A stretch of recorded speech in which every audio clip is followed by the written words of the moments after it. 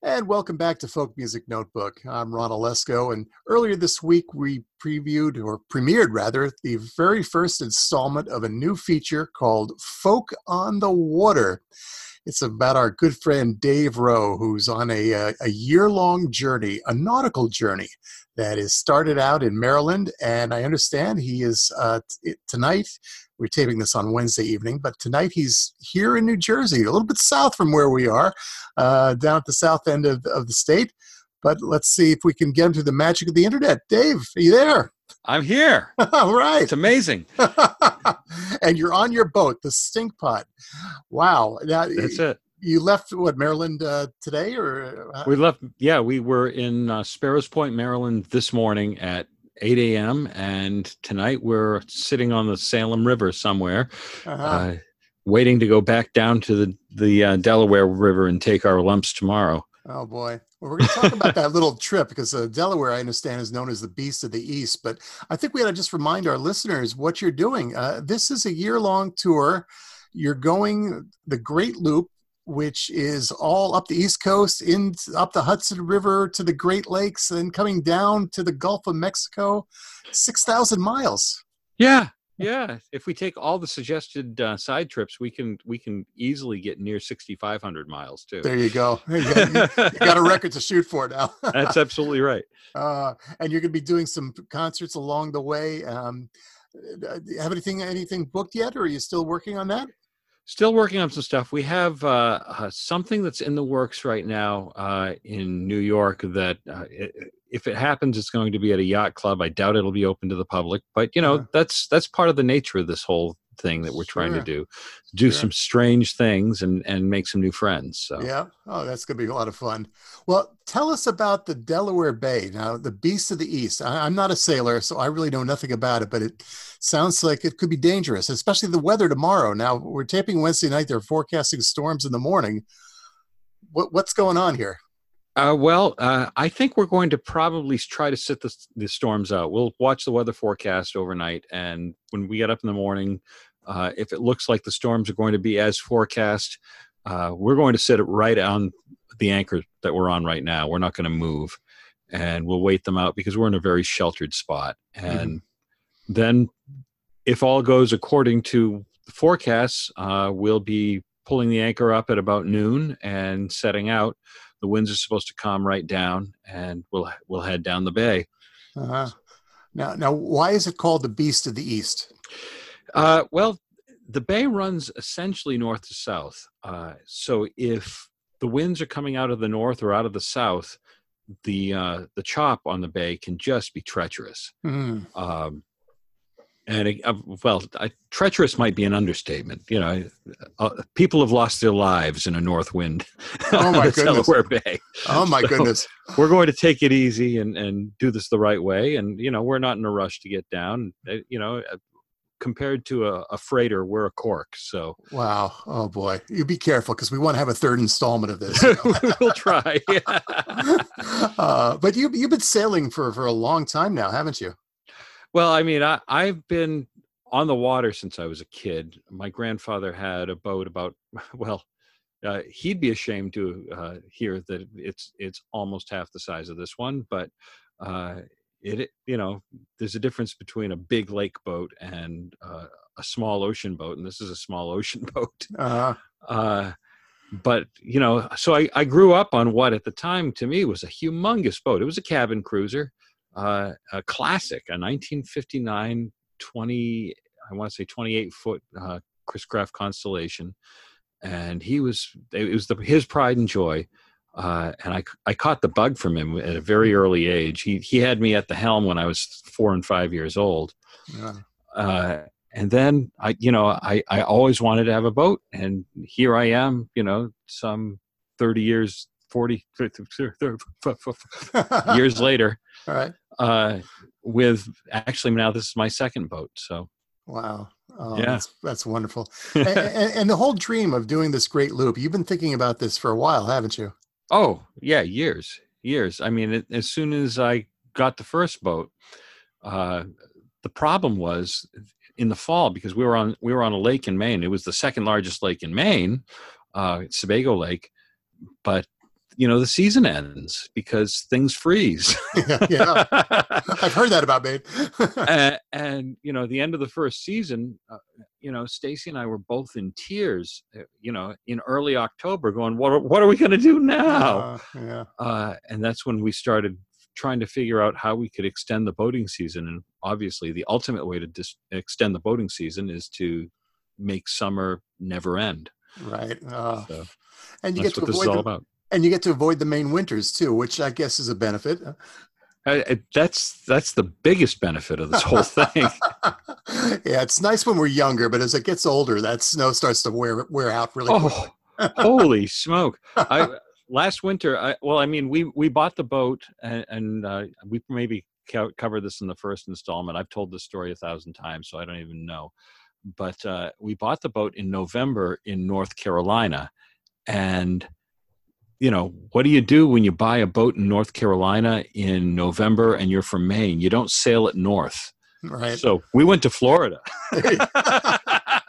Oh, wow. Oh, that sounds so much fun. I wish I get seasick in a bathtub, but I envy you for this trip. Well, again, you're about to leave tomorrow. Where's your next stop after you're going through the Delaware Bay? Well, we're going to head up the Jersey coast, and we're going to do that on the outside because I understand what's left of the Intracoastal Waterway in New Jersey is not in very good condition. Mm-hmm. So we're going to, do the big ocean, which, is something we actually haven't done yet. Wow. We've been on the Intracoastal Waterway most of this time, and, we've done a couple of dicey crossings here and there. The Albemarle Sound in North Carolina scared the bejesus out of us. But, this time we really could get into trouble if we don't watch the weather and do it at the right time. Oh, gosh. So, and we're hoping, if all goes well and the weather cooperates, in 3 or 4 days, we're going to be breezing right by the Statue of Liberty and, doing the photo op that everybody dreams of on their boat. All right. And then heading up the Hudson. That sounds like fun. Well, be very, very careful because, like I said, we want to have a third installment. I have a whole year planned out for this, so Me too. Would you say you're going to be out on the ocean? How far from shore are you going to be? Well, I was just looking at the charts, and I don't think we're going to go very far out. We're probably not going to lose sight of land. Oh, good. Yeah, but we might. It depends on what the weather's like, and how we feel. We'll see. Well, Dave, I wish you the best. I want you to get some good rest. Be careful of the weather. And before we leave, I hope you have a song for us. Oh, I definitely do. I wanted to play a song that I learned from my dad or his band, Schooner Fair. It's called the Mary Ellen McKay, and it's about a very chancy crossing in a big storm from Portland, Maine to Yarmouth, Nova Scotia. On a boat that's still floating. It's now called the Ernestina. The name of the boat at the time escapes me at the moment, but when it was committed to the history of song, it was known as the Mary Ellen McKay, just because it sang better than the original name of the boat. And it was 220 miles in a glorious storm, and they did it in 16 hours. Wow. Under sail. Wow. Absolutely true story. And, nobody did it better than Schooner Fair, and this is my approximation, so I hope you like it. From Portland, Maine to Yarmouth Sound, 220 miles we ran. In 18 hours, my bully boys, now beat that if you can. The crew said it was seamanship, the skipper he kept dumb. But the force that drove our vessel was the power of Portland rum.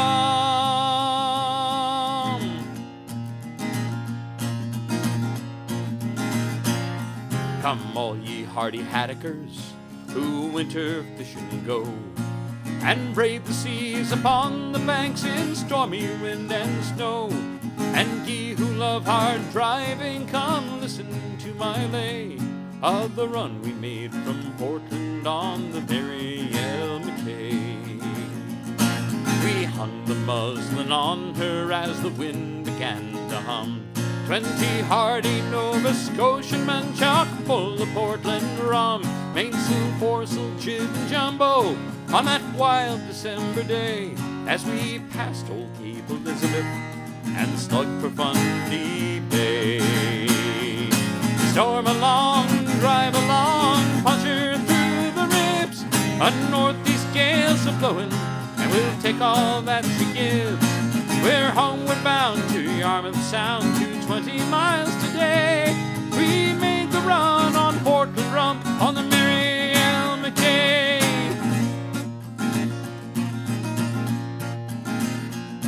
We slammed her by Monhegan as the gale began to scream. Our vessel took to dancing in a way that was no dream. A howler o'er the taffrail as we steered southeast away, for she was a hound for running, was the Mary L. McKay. We slammed her to Matinicus, the skipper hauled the log. 16 North, Lord Harry, ain't she just the gal to jog? The half-can wheelsman shouted as he swung her on her way. Just watch me tear the mainsail off the Mary L. McKay. Storm along, drive along, punch her through the ribs. A northeast gale's a-blowing, and we'll take all that she gives. We're homeward bound to Yarmouth Sound, 220 miles today. We made the run on Portland rum on the Mary L. McKay.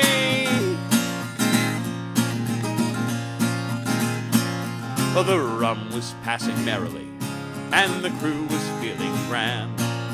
Long nets dancing in our wake from where we left the land. Our skipper, he kept sober, for he knew how things could lay, and he made us furl the mainsail on the Mary L. McKay. Now our captain didn't care to make his wife a widow yet.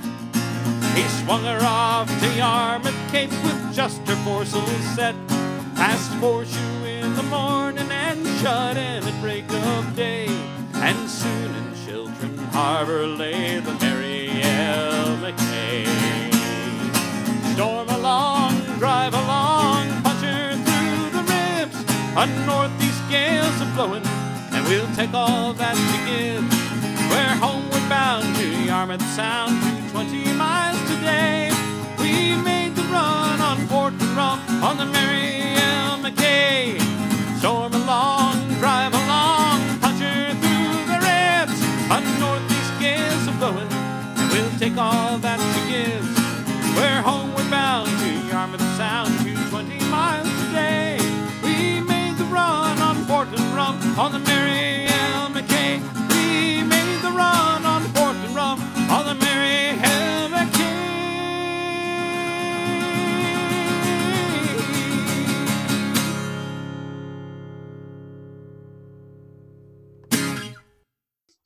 And that's Dave Rowe. Oh, beautiful version of the Mary L. McKay, recorded on the Stinkpot, I assume.